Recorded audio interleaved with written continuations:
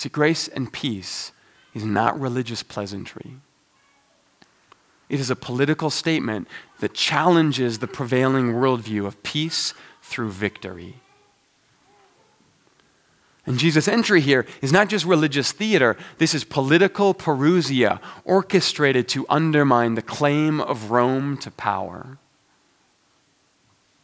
And that all might seem great and grand and splendid and very distant from us. But the truth is, it is all much closer than we imagine.